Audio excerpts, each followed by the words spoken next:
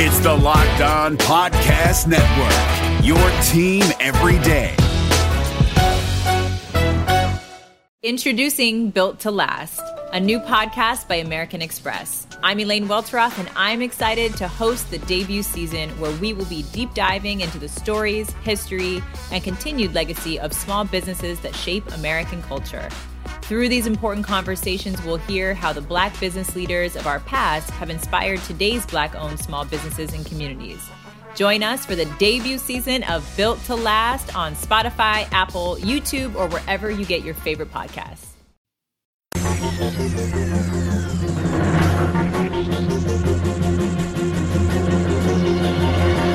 It is the Locked On Bengals podcast with your hosts Joe Goodberry and Jake Lisco. Find us on Twitter at Joe Goodberry and at Jake_NFL. Please like, subscribe, and share as we try to grow this community and pump out daily Bengals content just for you.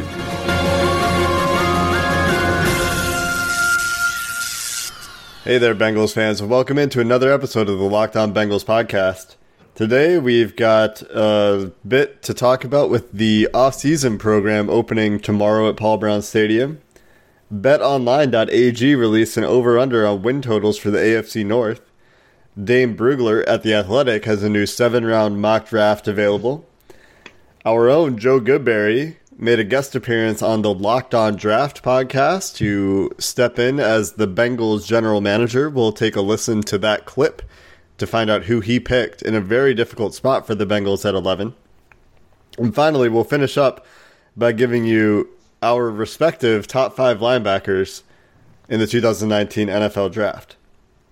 So first, the Bengals offseason program opens tomorrow, today, depending on when you're listening to this. We're recording this on Monday morning. So Tuesday, today, tomorrow, whatever, Bengals players will show up at Paul Brown Stadium for their first official contact with the new coaching staff. And one of the things that Jeff Hobson's piece at Bengals.com highlights is that Zach Taylor's motto will be revealed tomorrow. We'll find out if it's something like wear your pale lunch to work and dig a hole, or if it's something that actually makes some sense.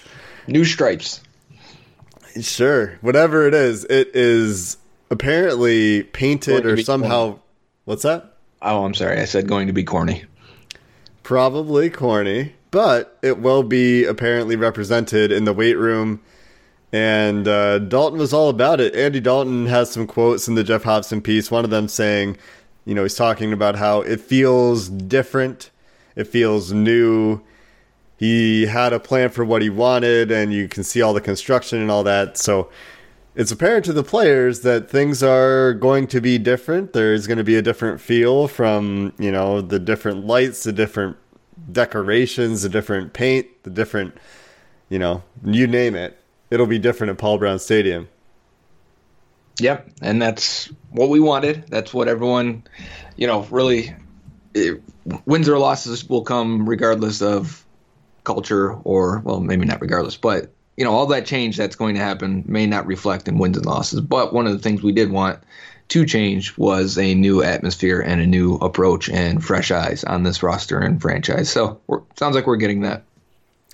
And we're not expecting, the players to go down onto the field and start installing a whole lot, right? This is our first off-season workout, so we're checking in on health.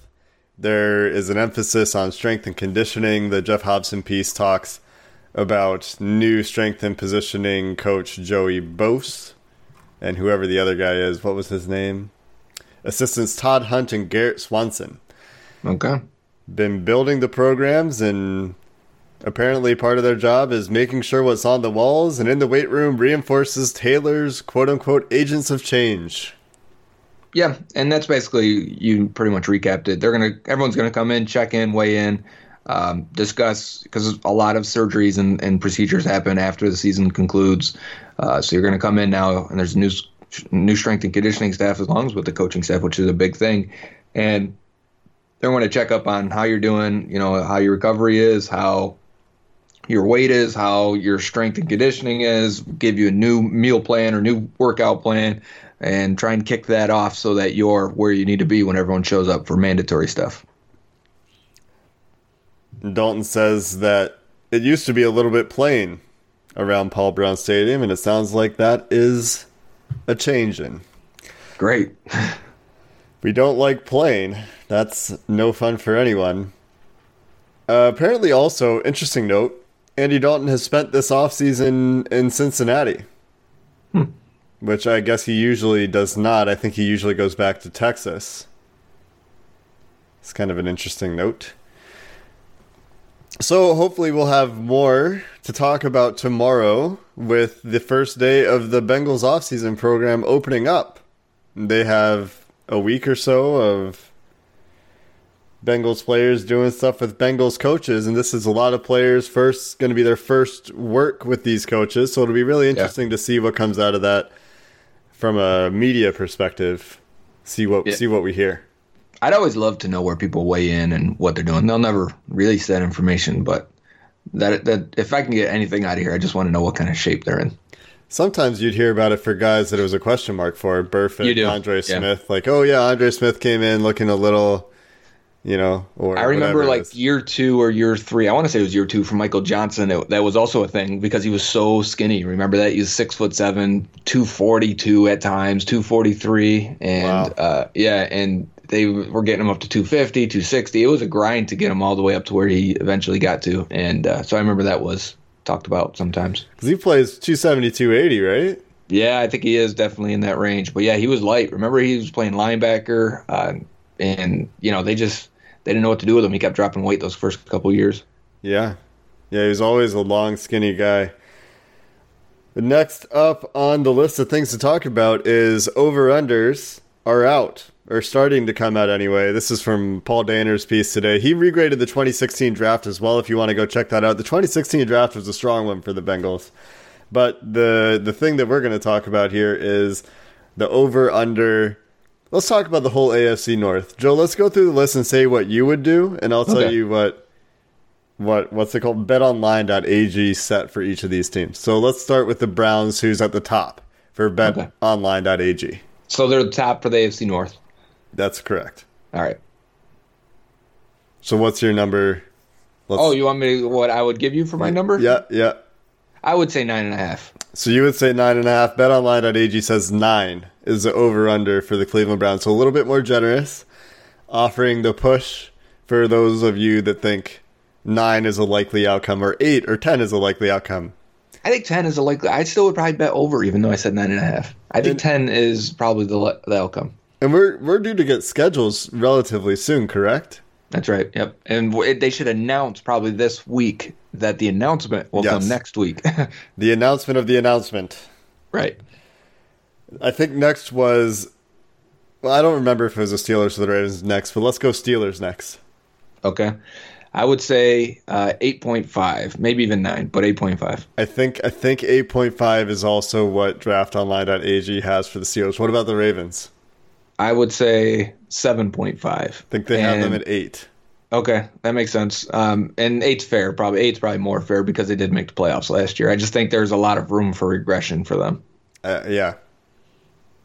It'll be an interesting year in Baltimore actually as well. And then for the Bengals. What number would you say is the over-under for the Bengals? I would have said 5 or 5.5, because new coach, and I don't think there's a lot of because remember, they're not trying to get Bengals fans bets. They are, but there's national bets too, and I think a lot of perception outside is that the Bengals made the wrong choice of hiring and are going to stick with Andy Dalton and yada yada yada, which would lead people to have low confidence, and you would probably try and drive that home. So I would say 5.5 or so. And BetOnline.ag is pretty close. They say 6. Makes sense. I think last year, wasn't it 5.5 last year for a lot of places? It was 6.5. It was 6.5. I remember going on the radio with Vegas. I did a spot with some radio station in Vegas, and they were talking about betting odds. And I said, hit the over on the Bengals at 6.5 because they've never gone under it with Marvin Lewis. Yeah. And I said, it's just, I mean, honestly, I said that bet and then taking Marvin Lewis as coach of the year was a strong bet, only because of his odds were extremely low and the payout would have been been big. And I remember saying that and making the case that, every 3 years or so he rebuilds this team and gets them to the point where they make the playoffs again and he's in the running for coach of the year. And none of those things happened. When they started off really hot, I was like, yeah, they're going to crush this over. And then they did not.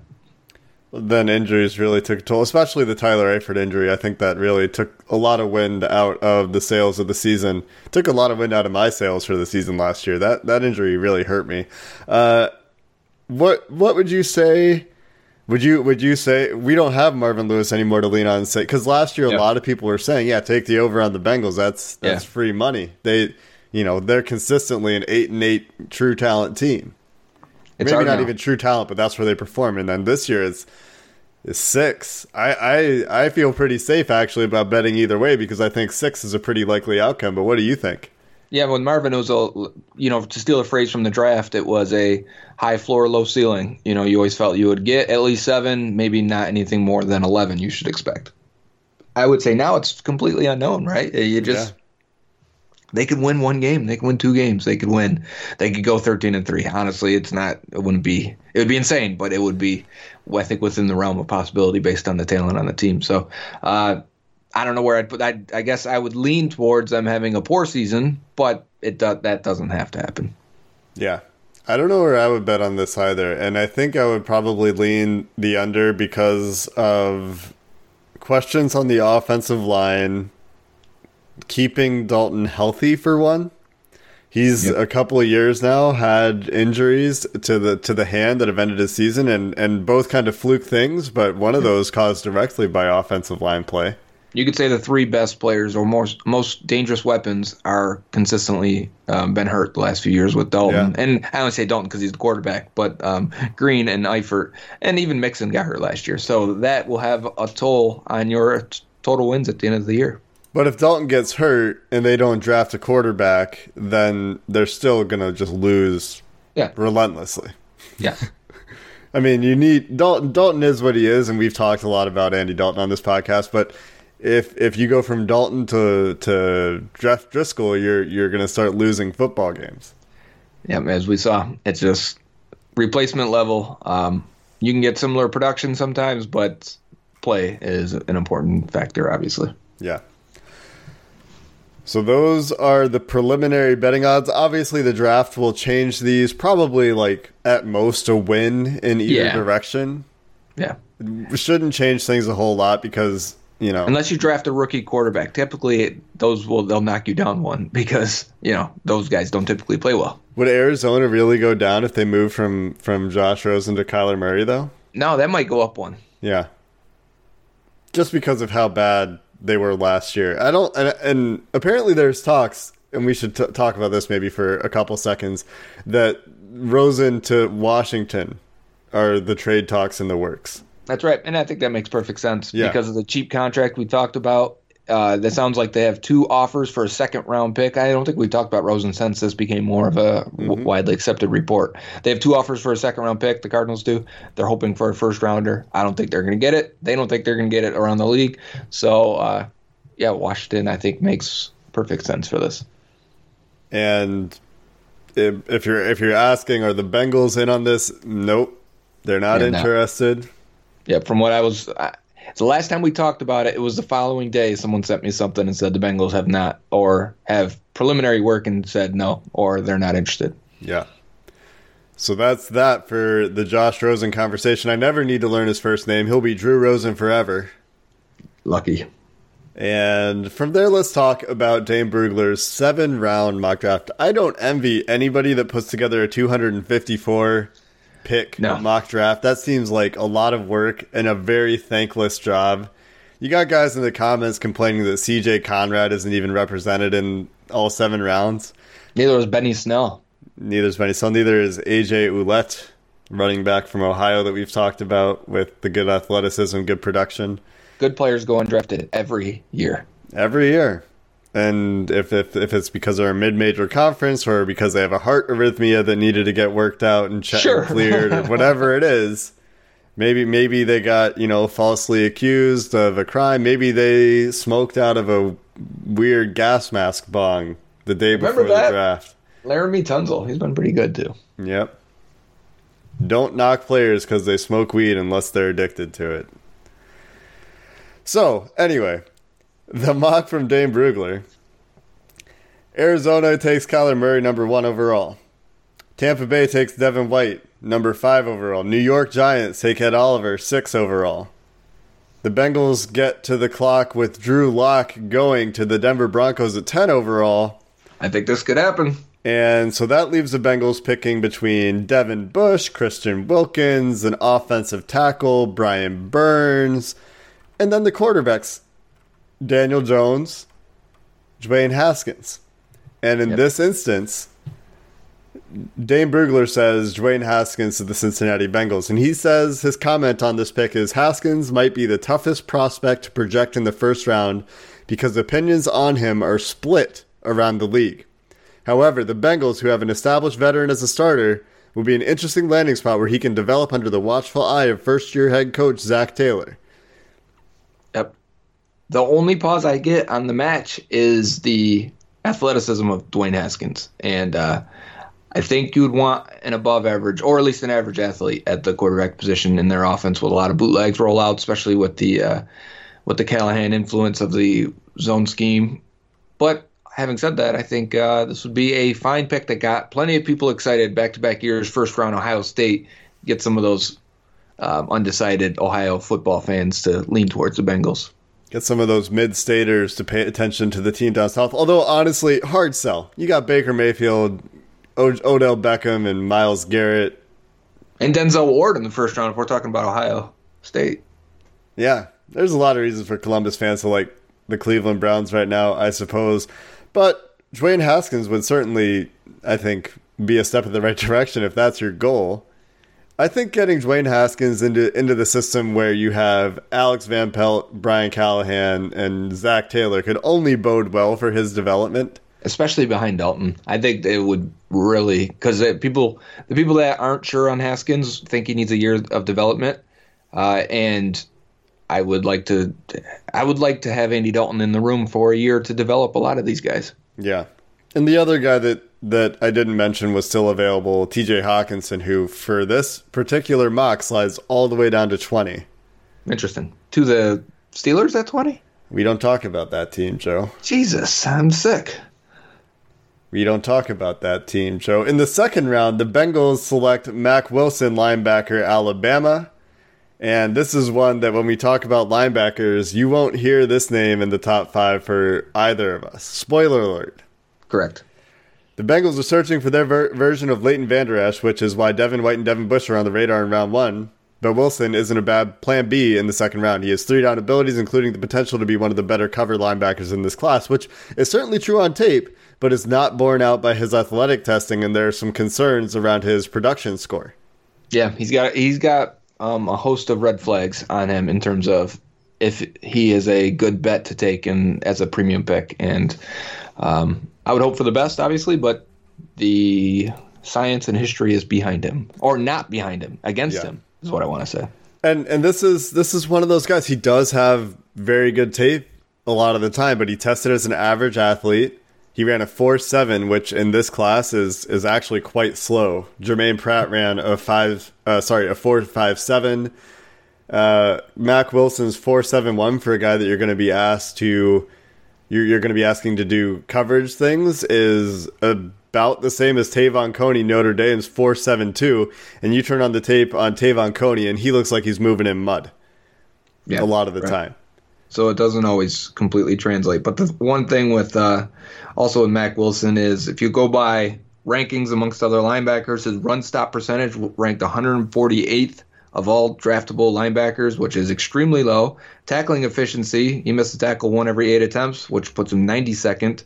And his snaps in coverage by basically by how many times he was targeted also.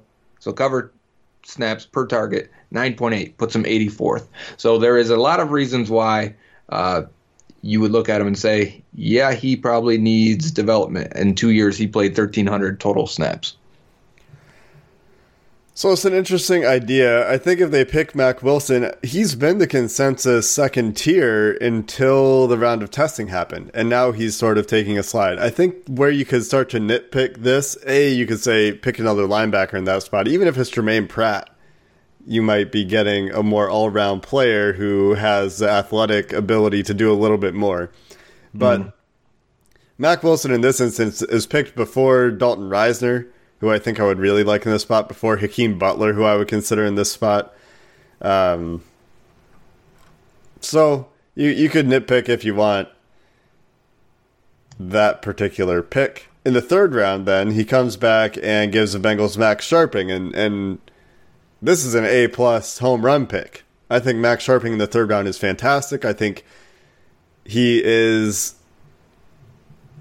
the best. That's the best value you're going to get at offensive tackle in this year's NFL draft. Yeah, this is my favorite pick in terms of placing a good bet. Max Sharping in the third round. I know some people don't like him or don't like him that high, and would same people that don't like him in the third like to bet in the fourth round. I think Sharping either way is a strong case. He has the athleticism. He's got the size. Honestly, I've got something coming out. My next article will be on perfect matches for the Bengals, and Max Sharping will be one of them. So I'm definitely down with this pick in the third round. I would like that pick quite a bit. It's interesting because looking ahead in the fourth round now, he has Yadni Kajus going all the way down in the fourth round, which may be appropriate to some of the offensive line evaluators that we've talked about on this show and talked to on Twitter, but that's low for him compared to the consensus, and I think probably compared to NFL opinion. Blake Cashman goes 106 in this draft to the Oakland Raiders, and Kalen Saunders, a guy that we've mocked to the Bengals quite a bit, goes one pick before the Bengals pick another defensive tackle, Gerald Willis, Miami defensive tackle. Yeah, and I'm fine with that. Willis is a guy that has decent production based on PFF. He's a little undersized, athletic type guy. And I don't say undersized as in I mean difference of what position. He's not a nose tackle, he's a 3-tech. So we've talked about that need of finding a backup to Geno Atkins, maybe an eventual replacement. I'm fine with this pick. Fourth round's fair value. Some other notable names around Gerald Willis. Josh Oliver, who we picked yesterday in Mock Draft Monday, goes a couple picks later to the Buffalo Bills. I'd rather that pick. And Charles Omenihu in the fourth round seems really good. He goes to the Packers in this case in the fourth round at 114. Drew Tranquill to the Falcons at 117. So those are all notable names that I might like in the fourth round. Right around where the Bengals pick, too. Yeah.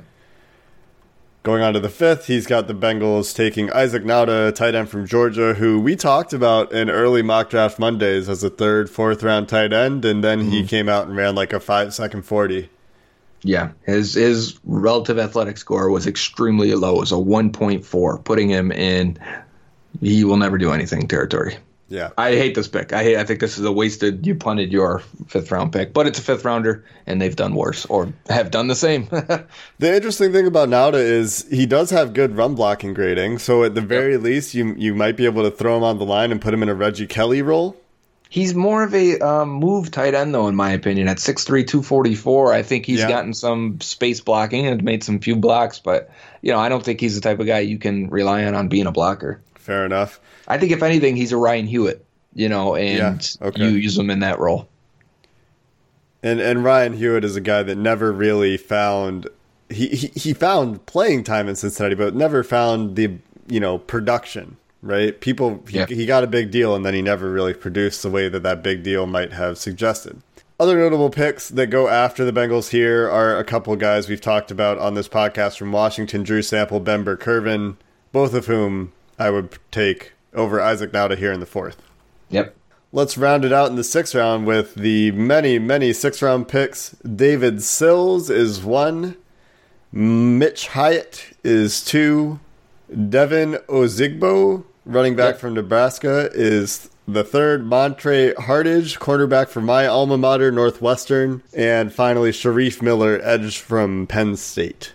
Mitch Hyatt, we've talked about, Clemson offensive tackle, has been linked to the Bengals. They brought him in. This is atypical. When they bring in late round guys for top 30 visits or get reported interest, circle those guys. They tend to be the pick in the late. So good on Dane Brugler for seeing that and recognizing it, my favorite pick of this bunch is David Sills, wide receiver of West Virginia. He was their deep threat this past year, and man, he won a lot on getting deep, making plays, and the Bengals could use that for their competition at fourth receiver. Yeah. I have not watched Montre Hardage that much. I did watch a few Northwestern games last year as a fan. I will say that Northwestern corners generally are not coached to turn their head and find the ball in the air. Ball tracking is generally not a strength of guys coming out of Northwestern. That's not to say that Hardage isn't the exception to the rule, but that's something I think that I would get more into if they actually draft him in this year's class. I don't think Hardage is a guy that you need to run out and spend a lot of time watching. No, that's fine. And 5 picks in the 6th round. Every time we get here, I'm shocked with how many picks it is. And then in the 7th round, the Bengals take Keelan Doss, wide receiver. UC Davis, and we saw him at the Senior Bowl. And I think everyone that was watching liked his size and makeup and the way he moved, and kept waiting for him to do something with it. Kept waiting for him to make a play on the ball, show some spectacular catch or, refined route running, and he just never did. Looked like a guy for most of it, and that's probably why he's here in the 7th round. Many thought he had a chance to exert himself and move up this class, and he did not. So that's a fine pick still. Developmental guy, second receiver taken in the last 2 rounds to end the draft, and I think that's very reasonable. So there's a bunch of different names, I think, for the Bengals. Max Sharping, you've heard us talk about quite a bit. Dwayne Haskins, we've obviously talked about quite a bit. We haven't talked about many of these other guys a ton, especially, Mac Wilson, Isaac Nauta, we haven't talked about really since the Combine because of how they tested. We haven't wanted to talk about Isaac Nauta. Honestly, he's not even, I won't even draft him. So, Joe did go on the Locked On Draft podcast to play the role of Cincinnati Bengals GM, picking 11 in a very tough spot. We will play the audio for that for you after we take a quick break, and I will give my thoughts on Joe's performance as Bengals GM. This is Ross Jackson from Locked On Saints. This podcast is brought to you by Carvana. In the age of online retailers, buying a car should be no different, and that's why Carvana invented a brand new way for you to buy a car that's 100% online. Without leaving the comfort of your couch, you can browse and buy from their selection of almost 20,000 cars. And once you've made the purchase, your car comes to you, delivered right to your door, or you can go and pick it up from one of the coin-operated car vending machines. All of Carvana's cars come with a 7-day return policy, ensuring that you get a car that fits perfectly with your life. Not happy? Exchange it or return it for a full refund. And with its dedication to customer service, it's why hundreds of thousands of customers have ditched the dealership and given Carvana 4.7 stars in customer satisfaction. So check it out, the nation's fastest growing auto retailer at Carvana.com, Carvana.com, Carvana.com. Hey, what's happening? It's your boy Q, host of the Locked On Raiders podcast, and I hope you guys feasted on the MyBookie Turkey Day free play that allowed users to grab themselves a risk-free bet up to $250. It was basically a free shot at trying to double your money. If you didn't get in on that, what are you doing? Nah, but seriously, now is the time to get some skin in the game with MyBookie, where odds boost, lightning deals, and free bets await all season long. And with the NFL playoffs right around the corner, we know who these teams are. We know what they're capable of, and it's not difficult to find some value in the lines. Whether you're a first-time customer or have been playing with MyBookie for years, there is no shortage of value to be found in the thousands of game lines, unique prop bets, and contests that they offer every week. Sign up or get reloaded today. Find an edge, make your bet, and get paid. They also boast a fully fledged casino platform giving you access to all the classic table, slot, and card games you'd expect to find at your local spot. And the best part is, at MyBookie, the doors never close, so you can continue to build your bankroll even after the stadium lights have gone out. Make the right play and sign up today at MyBookie. And when you do, use promo code LOCKEDON to get your deposit matched halfway, all the way up to $1,000. The terms are simple. You put in $200, they'll match you with another $100 in your account. If you were already planning to bet this season, this is free betting money. It's winning season at MyBookie, so come join in on the fun and win some cash while you're at it. Support for this podcast comes from CDW and Dell Technologies. At CDWG, we get that migrating your agency to a hyper-converged infrastructure is challenging. Like me switching to decaf. Gotta do it, don't want to do it, but gotta do it. Whoa, slow down, friend. CDWG's experts can help simplify your transition from legacy to hyper-converged infrastructure with Dell EMC solutions that offer speed and agility. Do it, do it. Have you done it? Is it done yet? Why isn't it done yet? IT orchestration by CDWG. People who get it. Find out more at cdwg.com/Dell EMC. Support for this podcast comes from The First One with DJ Khaled, a new podcast only available on Amazon Music. What's up, y'all? This is DJ Khaled, and this is The First One. We hear from all the A-list music stars like J Balvin, Nas, and Kelly Rowland about songs that didn't change the game, but changed their life. It's almost like sometimes before you even get in the industry, it's like you set up to fail. And there's so many moments where you can win. And the winning is great, but it's so many things that you go through to get to the win. And so much more, who tell their stories about their first hits that took them to the next level, changed their life, overlooked to being overbooked. When I was recording the song, I already knew it was going to be a global hit. And I'm not joking, my G. I really felt it inside of me. I was like, I just can't wait to see it number one. Join me every Thursday with The First One drops, only on Amazon Music. Let's go. Welcome back to the Locked On Bengals podcast. Today we get a little bit of a treat. Joe went on to a different podcast on the Locked On Network, and if you're into the draft, check it out. It's called Locked On NFL Draft, and they're going through and working through each team, having people come on to be the GM. And Joe was picking with a few of our favorite names either off the board earlier or just off the board. So let's take a listen to what Joe does in that spot. All right, so you highlighted a lot of the positions, a lot of the ones that Cincinnati needs as well. So I guess it is time. Number 11, Joe, who are you picking with the board kind of is what it is when we explained that a little bit earlier. Who would you pick if you were the Bengals in this spot here at the number 1 or the number 11 overall pick? Yeah, and I'd like to say I agreed to do this before you sent me who went in the first top 10 picks, because I was like, yeah, of course I'll do this. This will be fun. I'll get someone really good. And then I look at the top 10 and I'm like, okay, all right, sounds normal. The first 4 are great. Oh, Ed Oliver, number 5. I think I was telling Joe, I don't know if I told Ben this, but the second that Carmen picked Ed Oliver at number 5 for the Buccaneers, almost every single other team past them who was coming on was like, dang it, I wanted Oliver. Like every single one of them was saying that. So that's no surprise that I think Bengals fans are certainly hoping out for Oliver as well. And I think that's pretty representative of how, people like us view it and view Oliver as, man, he's got the chance to be Aaron Donald. Now, it'd be crazy to compare him to the best defensive player in the league, right? You should not do that. But we knew this was going to happen, right? I mean, At the beginning of the year in August, it was a lock. Bosa's 1, Oliver's 2, and there were even a couple of people who would have Oliver 1. Then all of a sudden, there was Oliver's weight's an issue. Now he's sliding all the way back to the end of the first round. I saw some mock drafts didn't even have him in the first. This was so inevitable that 3 weeks before the draft, people were going to go, yeah, let's move Ed Oliver back up. And all of a sudden, it's top 5 again. Well, listen, he ran his pro day, Trevor. Didn't you see? He's as quick as he always has been. Guy on tape who was explosive ends up being explosive. Incredible. Right. Yeah, insanely athletic guy, still insanely athletic. What do you know? That's the thing too. Is I talk to other people and they go, "Well, he's undersized still, or he doesn't have the power." I'm like, I don't think you're watching him then, because this guy is super strong, and I wouldn't be surprised if he ends up being. Obviously, he should end up in a really good defensive tackle class. Should end up being a top 5 player from this draft. So when he went, I was like, makes sense, but I'm kind of bummed out because I've gotten used to the idea of maybe there's a chance he's there. Aaron Donald did go 13th overall in a good defensive tackle class too. Or defensive line class, I should say. So I was bummed by that. And then seeing Jonah Williams come off the board, Devin White go off at 10, 1 pick before the Bengals. For me, this reminds me of last year where I really wanted Frank Ragnow at 21. He goes 20. No one expects it, right? And I'm like, no.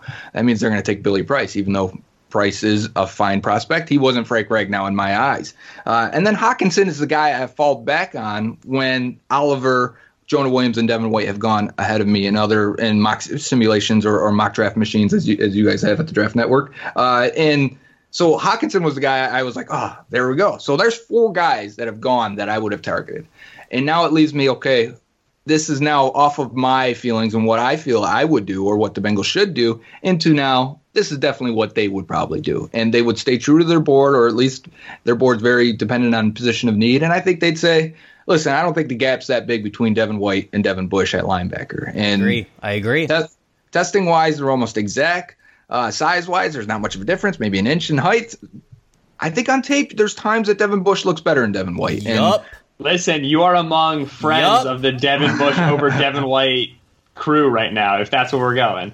Yeah, and I only think Devin White gets the consensus that he's ranked higher is because he's been there for so long. And rather than if we had fresh eyes on both guys, it'd probably be a bit more mixed. And there are some people that think Bush is better. But my point is, you're right. And my point is that I think they would say, fine, we're getting a linebacker at a position of need, a guy that's highly athletic, downhill run stuffer, can enforce his will, can run sideline to sideline. Sure, he's got some issues. I think for me, when he gets wrapped up in linemen, and I think his vision becomes an issue, he's 5'11". It's going to happen.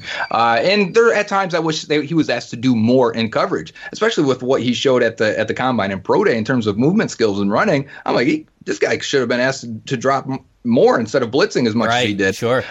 So you think that there's potentially a much more upside for him in coverage. So for me, I think it makes a lot of sense. He comes in, he steps into a starting role. I think this pretty much solidifies all 22 plus starters on the roster if you go and get a linebacker in the first round. So I think this makes most sense. I think they would do it. I think the only other guys I'd consider here is Noah Fant enough of a freak to say, you know what, we only have 1 year left on Eifert. C.J. Uzomah is just a guy, even though we like him, and he's definitely not Noah Fant. And you take him and you let him groom for a year because tight ends normally take a year to fully step in the NFL. Or do you say like, all right, defensive tackle Christian Wilkins, he was highly productive. While he doesn't really stand out as one trait, he constantly disrupted offenses, and that's something that they could definitely use next to Geno Atkins. For me, the other guy I would have considered, and I'd heavily consider, is Brian Burns, because not only is he athletic, freak-wise, but man, the movement skills he showed at the Combine, I've said this like 4 times about different people, but it made me go back and watch Von Miller and Khalil Mack at their Combine performances, because I said, Brian Burns doesn't look like these other guys out there. He's moving so fluid and so deliberate with each step, man. One foot down, one toe down, and he's cutting off it. And then obviously the tape, in my opinion, was really good, and there's some games that are fantastic. His production is off the charts too. So for me, I really like Brian Burns, and I think if you're telling me I can get a premier edge rusher, I think he'd probably go top 6 in a normal defensive line class. That's good value. But at the same time, I think Bush makes a lot of sense for them. I think he's a good prospect, and I'm not mad if they make that pick. So that was Joe on the Locked On NFL Draft podcast, picking for the Bengals. He lands on Devin Bush, considering Jawan Taylor, Noah Fant, Brian Burns. Got to give some consideration, I think, to quarterbacks here. Drew Lock, Daniel Jones. He talked about Christian Wilkins. It's a tough spot. I don't envy you, Joe, for having to pick for the Bengals on that board. Jonah Williams is gone. Ed Oliver is gone. Devin White, as we all think will be gone, is gone. Ed Oliver, gone at 5. So you do what the Bengals would probably do in that situation, which is pick Devin Bush. If they don't trade back, they might also be happy to draft Devin Bush there, but as you'll see when Joe writes his thresholds, they might just not be able to draft Devin Bush based on their restrictions at the position. So you can't really knock the Bengals for picking Devin Bush if this is the way the board falls, and I won't knock Joe for it. I would say that Brian Burns represents, like he did yesterday in Mock Draft Monday, much better positional value for a potential elite player. And then you could also talk about maybe Christian Wilkins. This is a scenario where I think it's the most likely outcome that Jeff Hobson's guy, Christian Wilkins, is a Bengals pick, where they see the value of defensive tackle being better than the value of all these other positions, and they want to go that route. So I won't knock you, Joe, for picking Devin Bush. I might have even done the same thing. I'm not a huge believer in Jawan Taylor at 11, although it's, he has at least the hands and the technique to project to be an effective right tackle pretty early in his NFL career. I like Noah Fant there. I like Brian Burns there. But it's hard to argue against Devin Bush in that scenario. Yeah, and that's what I fell on, was just I feel like this would be the pick the Bengals probably make, and I was at the point of, I can't trade back, but a lot of the targets I would like at 11 were already gone, and I had to take – I didn't have to, but I picked to take the final remaining need of their starting lineup. And how close were you to taking a quarterback? Not very close. I get to the situation of there wasn't an elite player, so here's how I normally put it in my brain and try and rationalize and organize and order it. Take a franchise quarterback above all. You got a guy there that you believe is a franchise quarterback, you draft him, right? Every team should follow this, unless you just drafted one. Next, is there a blue chip player available? If there is, you take that blue chip player. So 2 things were not available for me at 11. Next step is now, for me, you look at your board, you find out who's not the best. Is there a best player available at a need position, which I could see argument for Devin Bush. And then it also was, is there a quarterback that you think is a decent enough bet to become a franchise quarterback? And while I would say Jones and Locke are okay bets, Locke's got a lot of red flags on him. Daniel Jones has less, but the tape, in my opinion, has less upside. And upside can be an objective take, I guess. But so I wouldn't feel comfortable enough to pull the trigger on either one, and I went with the best player available at a need position. Yeah, and you can't really fault you for that. Like I said, we did end up going. We were in a similar position yesterday, and we went Brian Burns instead. And I made that argument during that segment of considering Brian Burns based on value, positioning, and where I think he would probably go if this draft class was a little weaker on the defensive line. Exactly. So, if you haven't checked it out already, Locked On NFL Draft is going. There's 2 draft-focused podcasts, actually, on the Locked On Network. Locked On NFL Draft is one, and the other one is The Draft Dudes. Yeah. So, a good And we've got a pick coming up again where we just made it, right? And should be, I think that one will be more fun. Yeah, on April 15th, I believe. You should look out for, on the Locked On NFL podcast, all of the Locked On hosts went pick by pick in the first round, and Joe and I are really excited for that one. We can't wait to find the clips and clip them into our show and talk about how stoked we are about what we did in the Locked On NFL. We're ready to see your reaction, but I want to see they've got analysts. It's going to sound like an actual draft, and they've got analysts that'll take our pick and analyze it, right? And I can't wait to hear what they say. Yeah, they got quarterback experts. They got 2 draft tables. They got their Daniel Jeremiah table and their Mike Mayock table.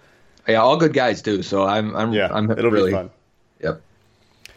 Last thing to talk about, Joe.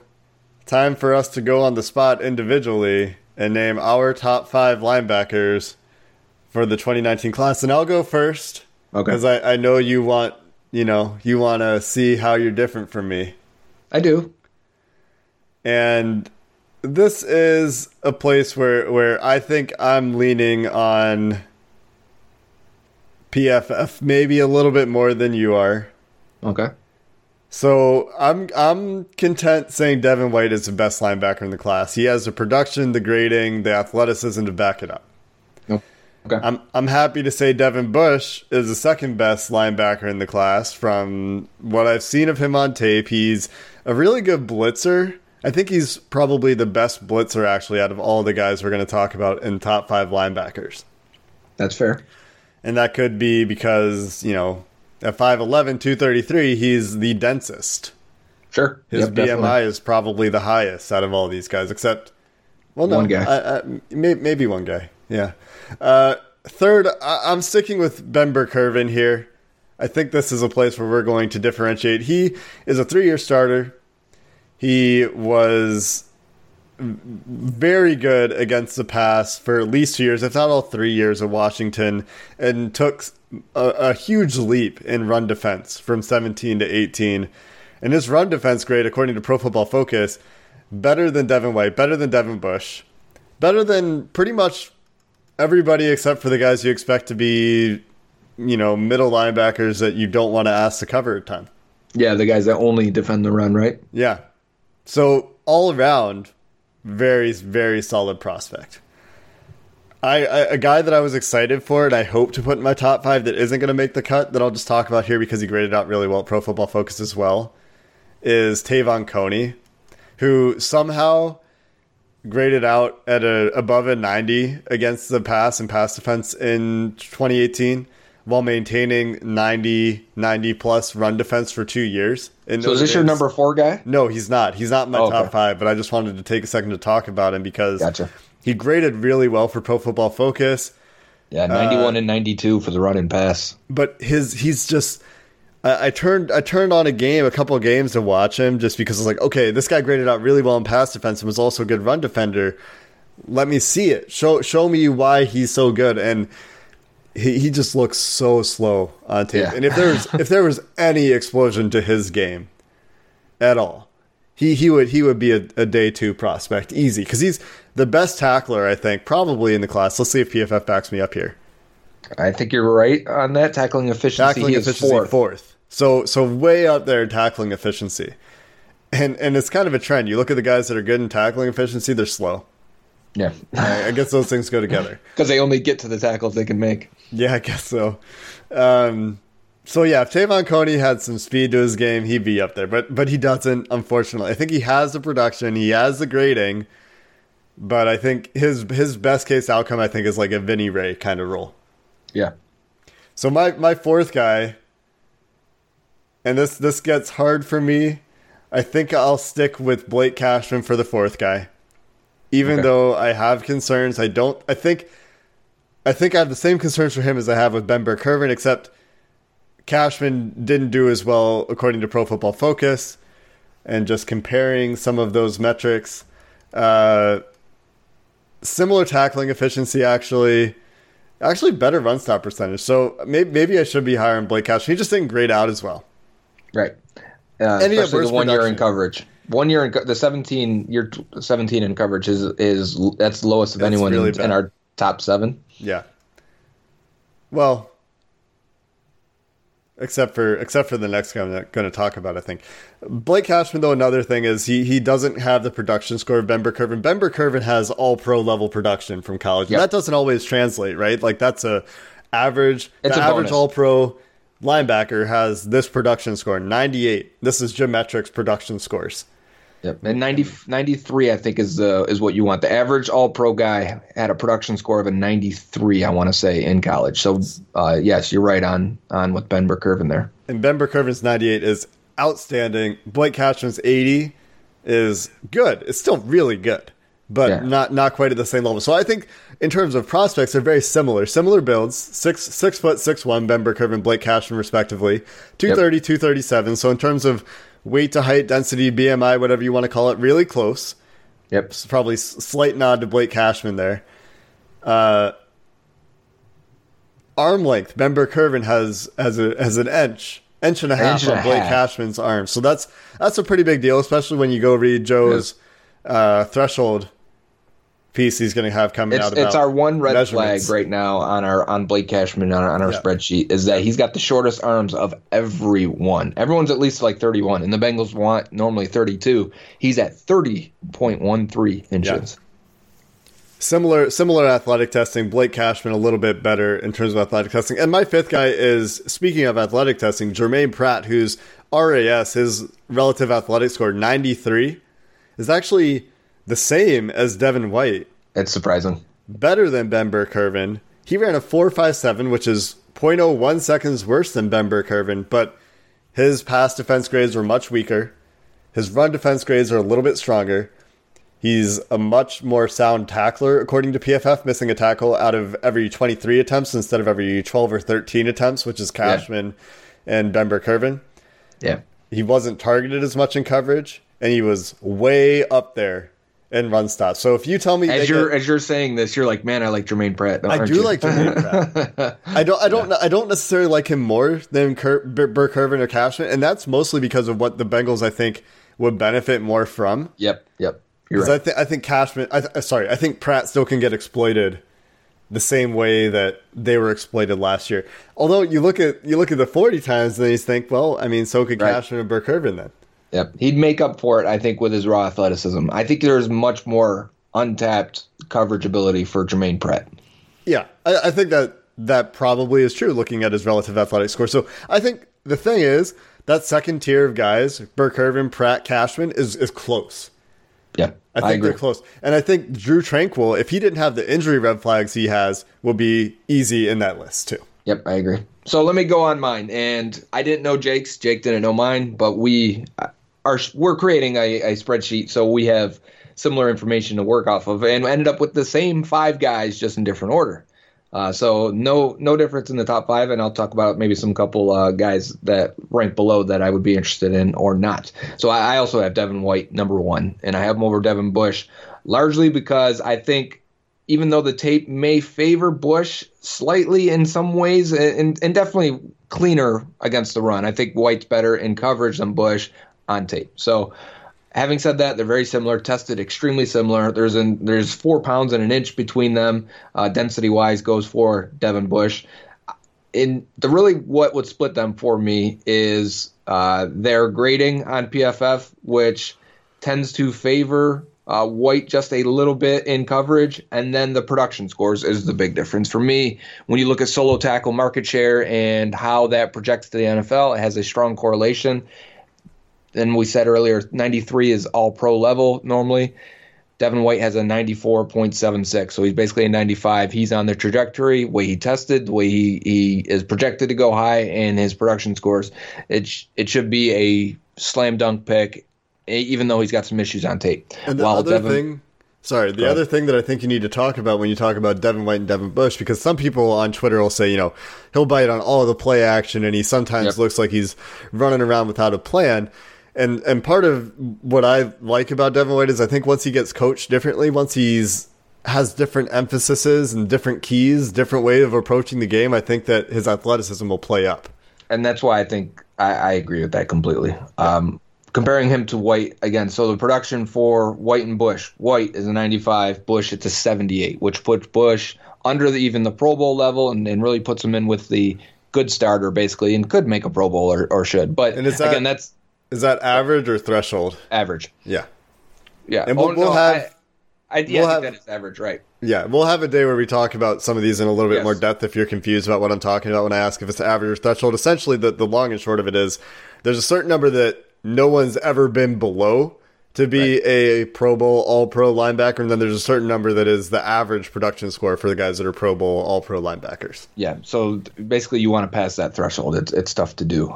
Anyways, and then here's the thing. If you really break it down between White and Bush, run stop percentage, right? So how often are they making a run stop? And White ranks 28th of all linebackers, which is good. And Devin Bush, 120th. So big gap between those two. Huge gap. Yeah, tackling efficiency while White misses tackles, and you can find him on any clip people will show you.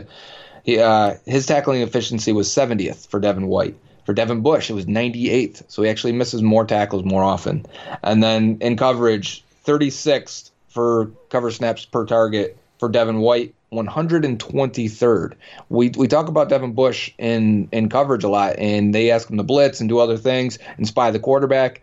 When he is in coverage, he got targeted often, as if like, oh, look, he's in coverage, let's go after him. Can we talk about this metric a little bit real quick? Because I don't know how much this really tells us. This is not something the linebacker controls at all. Right. The linebacker, marginally controls when he's targeted in coverage. Sure. A lot of times when a linebacker is assigned a cover target, according to PFF, it's because the zone dictated that the throw would go that way, or you got matched up on a running back running a wheel route. Yep. And they're going to try. And so, like, this isn't how often he's getting picked on.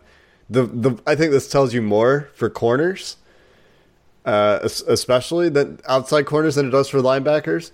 Yep. But it's still worth noting, this just tells you that Devin Bush was at least tested more in coverage than Devin White. I'm not referencing this stat because I love it. I'm referencing it because one guy's on one end of the spectrum, one guy's on the other. So, anytime you have an outlier like that, it should at least bring awareness to why was this happening. Yeah, and I think you can look at, Devin Bush was targeted once every 5 snaps more often. So he was targeted much more often, almost 50% more often, but still had pretty strong pass defense grade at about an 88 versus Devin White's 91.5. Yep. And right, so we're splitting hairs. Biggest difference for me is the production scores, and solo tackle market share, and Devin White completely blows them out of the water. So, and I say that as the top two linebackers. I still really like Devin Bush a lot. I like him much more since he tested well. Had he have tested closer to what I saw on tape, he might get mixed into the second tier a little bit more. And for that, number 3, I have Blake Cashman from Minnesota. I almost said Wisconsin, sorry.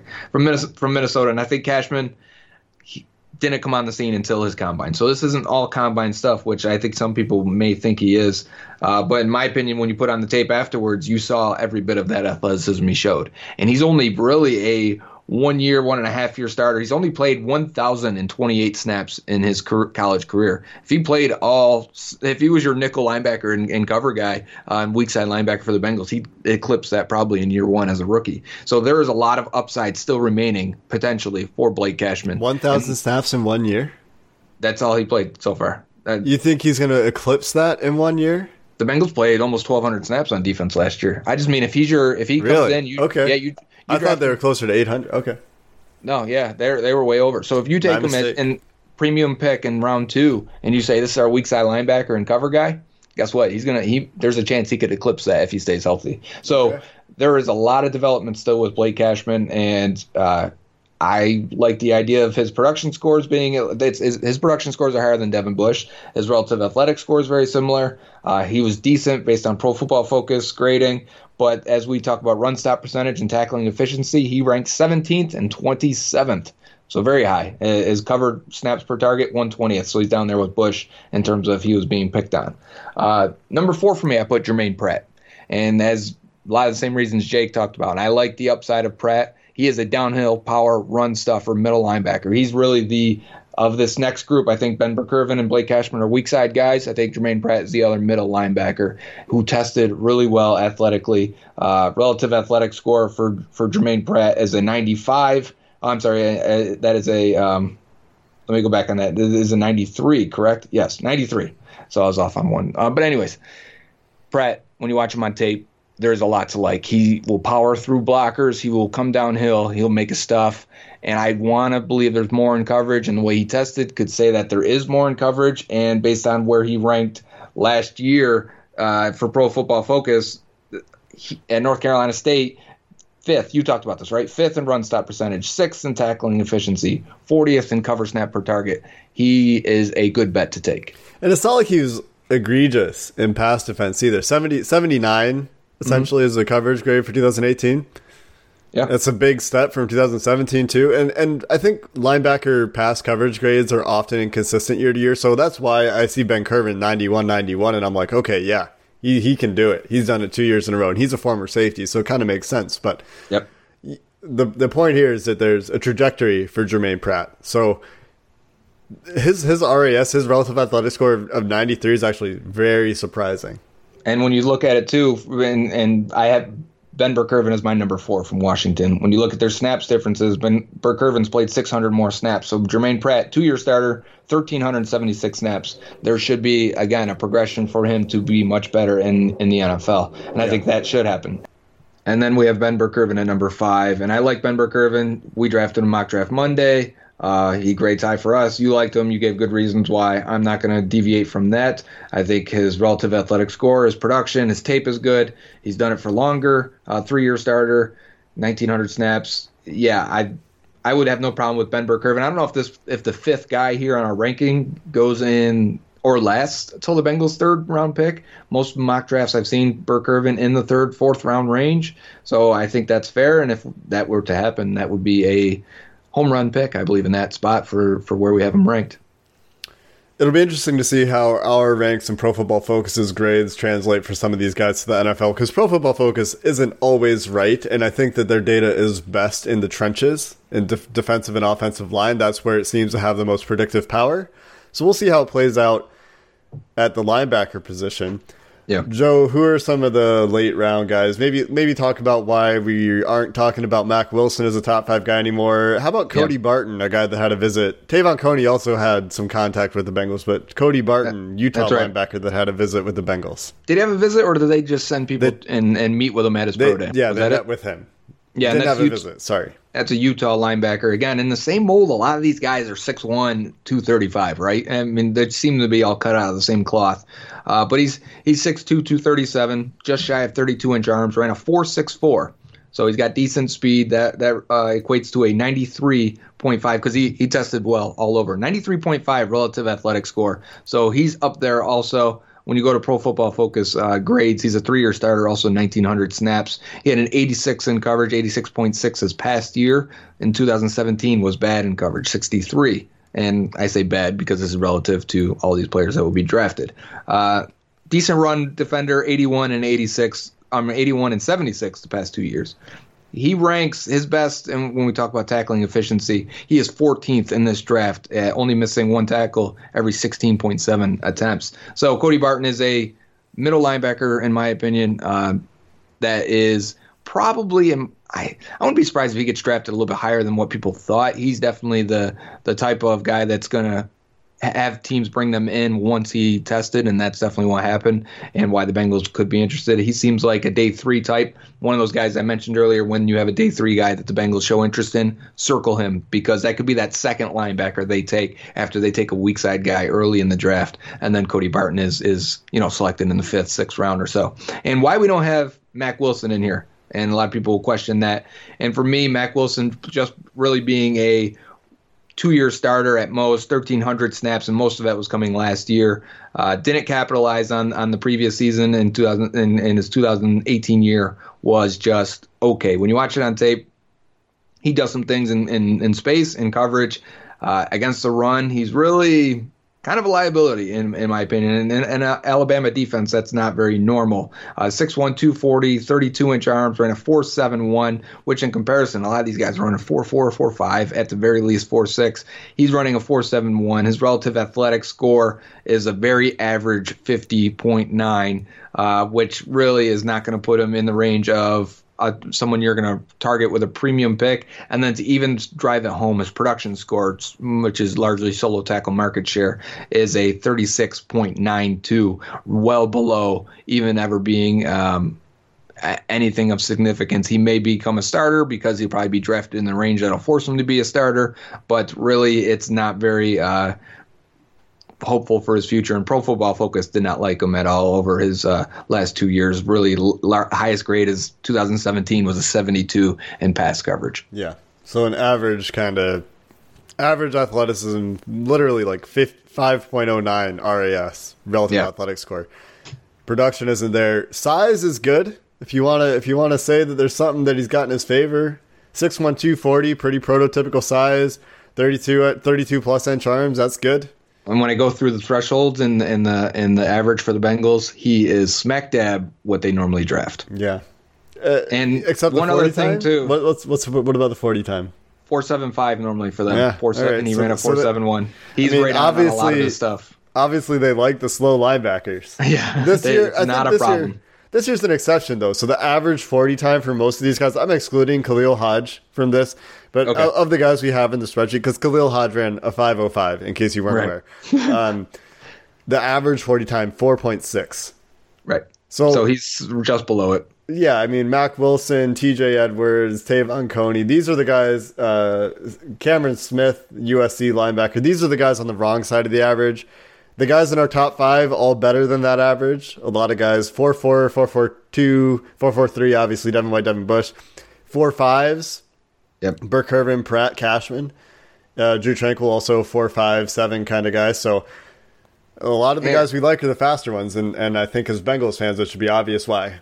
Yep, and the run stop percentage from Mack Wilson was 4.6%. That ranks 148th amongst draft-eligible linebackers. He is extremely low, and I think just looking at it, that's the lowest of all of the guys here. So run defense is not his forte.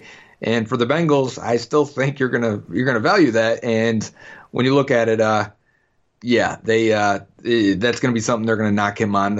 Just look at the linebackers they've drafted recently. The last three have been Malik Jefferson, Jordan Evans, and Nick Vigil. Okay, those three guys, relative athletic score 9.78, 9.47, 7.41. Now you can argue the success, but I would say recently the Bengals have targeted athletic linebackers. And there's a lot of options in this draft. There are